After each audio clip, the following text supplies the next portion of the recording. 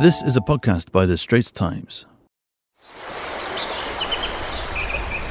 Hi, I'm Audrey Tan for The Straits Times in The Straits Times podcast on climate action and tropical rainforests. And my guest is Dr. Arif Wijaya, Senior Manager of Climate and Forest at WRI Indonesia. So, Dr. Arif, would you be able to share with us about the importance of tropical rainforests? Sure, thanks Audrey.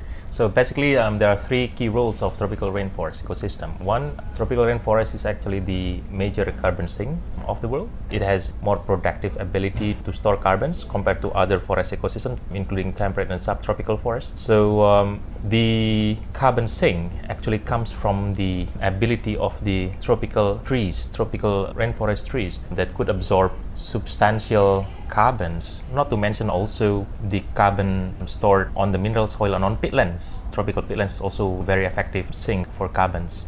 You could imagine once the trees are cut or felled, then these carbons will instantly emit to the atmosphere. The second is that tropical rainforest also homes for thousands of plants and animals, including big mammals, birds, and also different types of species. In tropical forests, 1 hectare of areas could be a home of up to 50 different tree species. And the third recent study also found that of about 1.6 billion people worldwide, they are actually a forest-dependent people. So they live in the surrounding of forests, specifically in the tropical regions. Their livelihood really depends on the resources available in the forest. Not only timber, but also non-timber resources like rubber, honey, and then other forest products. That's interesting. So the role of the tropical rainforest as a carbon sink, this has been an issue that has emerged on the global climate agenda at meetings like COP. So the reason why tropical rainforests can sequester so much carbon from the atmosphere is because of photosynthesis, right? Mm-hmm. So what makes tropical rainforests more efficient carbon sinks compared to temperate forests? There are trees there too. Two reasons why tropical rainforests are more effective as carbon sink compared to other forest ecosystem. One is because the daily light that goes along the years is constant. The sunlight is always there, so the photosynthesis process also becomes more productive. And the second also because of the rainfall that actually more frequent and higher of the precipitation or the rainfall in the tropical regions compared to the temperate and subtropical regions. So this actually two major causes why tropical rainforest becomes more important in terms of the carbon sink compared to other forest ecosystem. Oh yes, I remember the photosynthesis equation from my science lessons in school. Okay, so would you be able to tell us more about where tropical rainforests can be found? Tropical rainforests, obviously they are found around the equator, but where exactly? There are three biomes that possess the biggest tropical rainforest ecosystem worldwide.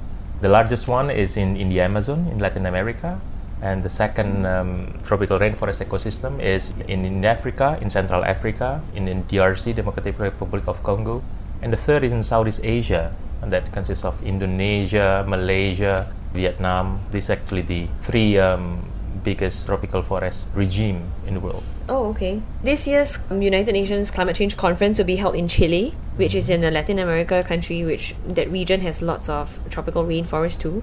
Would you be able to share with our listeners about, what are some regional differences between tropical rainforests in places like Southeast Asia versus the Americas? Well, tropical rainforests always exist in the areas along the tropics with relatively high precipitations and the daylight or the sunlight that is more frequent. For sure that the biodiversity is one common thing that always happens in the tropical forest ecosystem across these three continents. However, the dominant tree species and also the animals, they are different because of also, I guess it's coming from prehistoric time where the initial plants in Southeast Asia may be different compared to those in Latin America, for example, and also in Africa. In terms of biodiversity and the carbon stocks, they are actually high in those aspects, but in terms of the animals, but also in the tree species, the majority are quite distinct.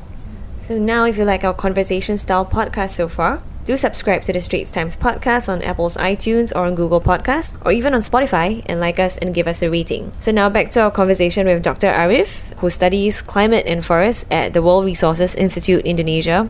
Dr. Arif, we have talked about how important tropical rainforests are to the global climate system. Would you be able to share some existing programs on the international level that focus on protecting rainforests, such as the REDD+ program? There are different global initiatives for sure that is trying to protect a global rainforest. So REDD+ is one of those, whereby countries, or mainly developing countries, forested countries like Indonesia, Brazil, Guyana, for example, or Cameroon, they could get a compensation if they may be able to reduce emissions from deforestation, forest degradations, at the same time also to improve the carbon stock from forest conservation and sustainable forest management.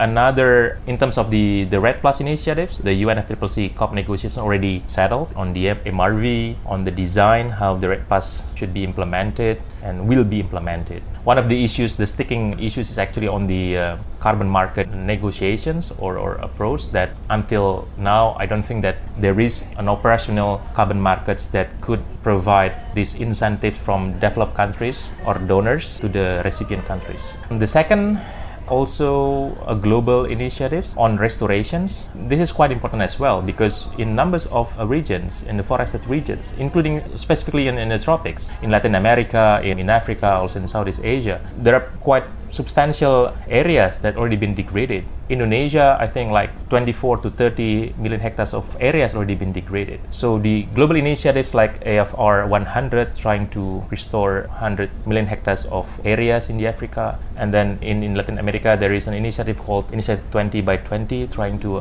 achieve or to restore 20 million hectares of degraded land by 2020. These global initiatives is also trying to restore the forest ecosystem to the initial conditions. And there are some other initiatives, of course, like the UNCBD on biodiversity, and some others working on wetlands. All in all, these global initiatives could be a trigger for a better forest management across the regions if this is also supported with a clear mechanism and incentive design that could help in implementing the activities. Lastly, can you share with our listeners what inspires you to study forests? I grew up in Kalimantan, so I spent my childhood in Central Kalimantan, and then we moved to East Kalimantan. And back in 1997-98, I was in East Kalimantan. That was during the big fire events that time, and I still remember I was in the elementary school and the school was closed. The weather is really bad.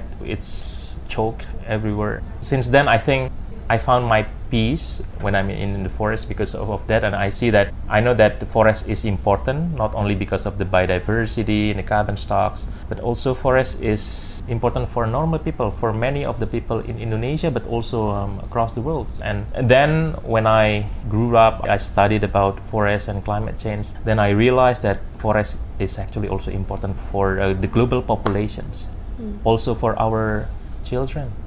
And that's why I'm then becoming more interested to study on this field of study.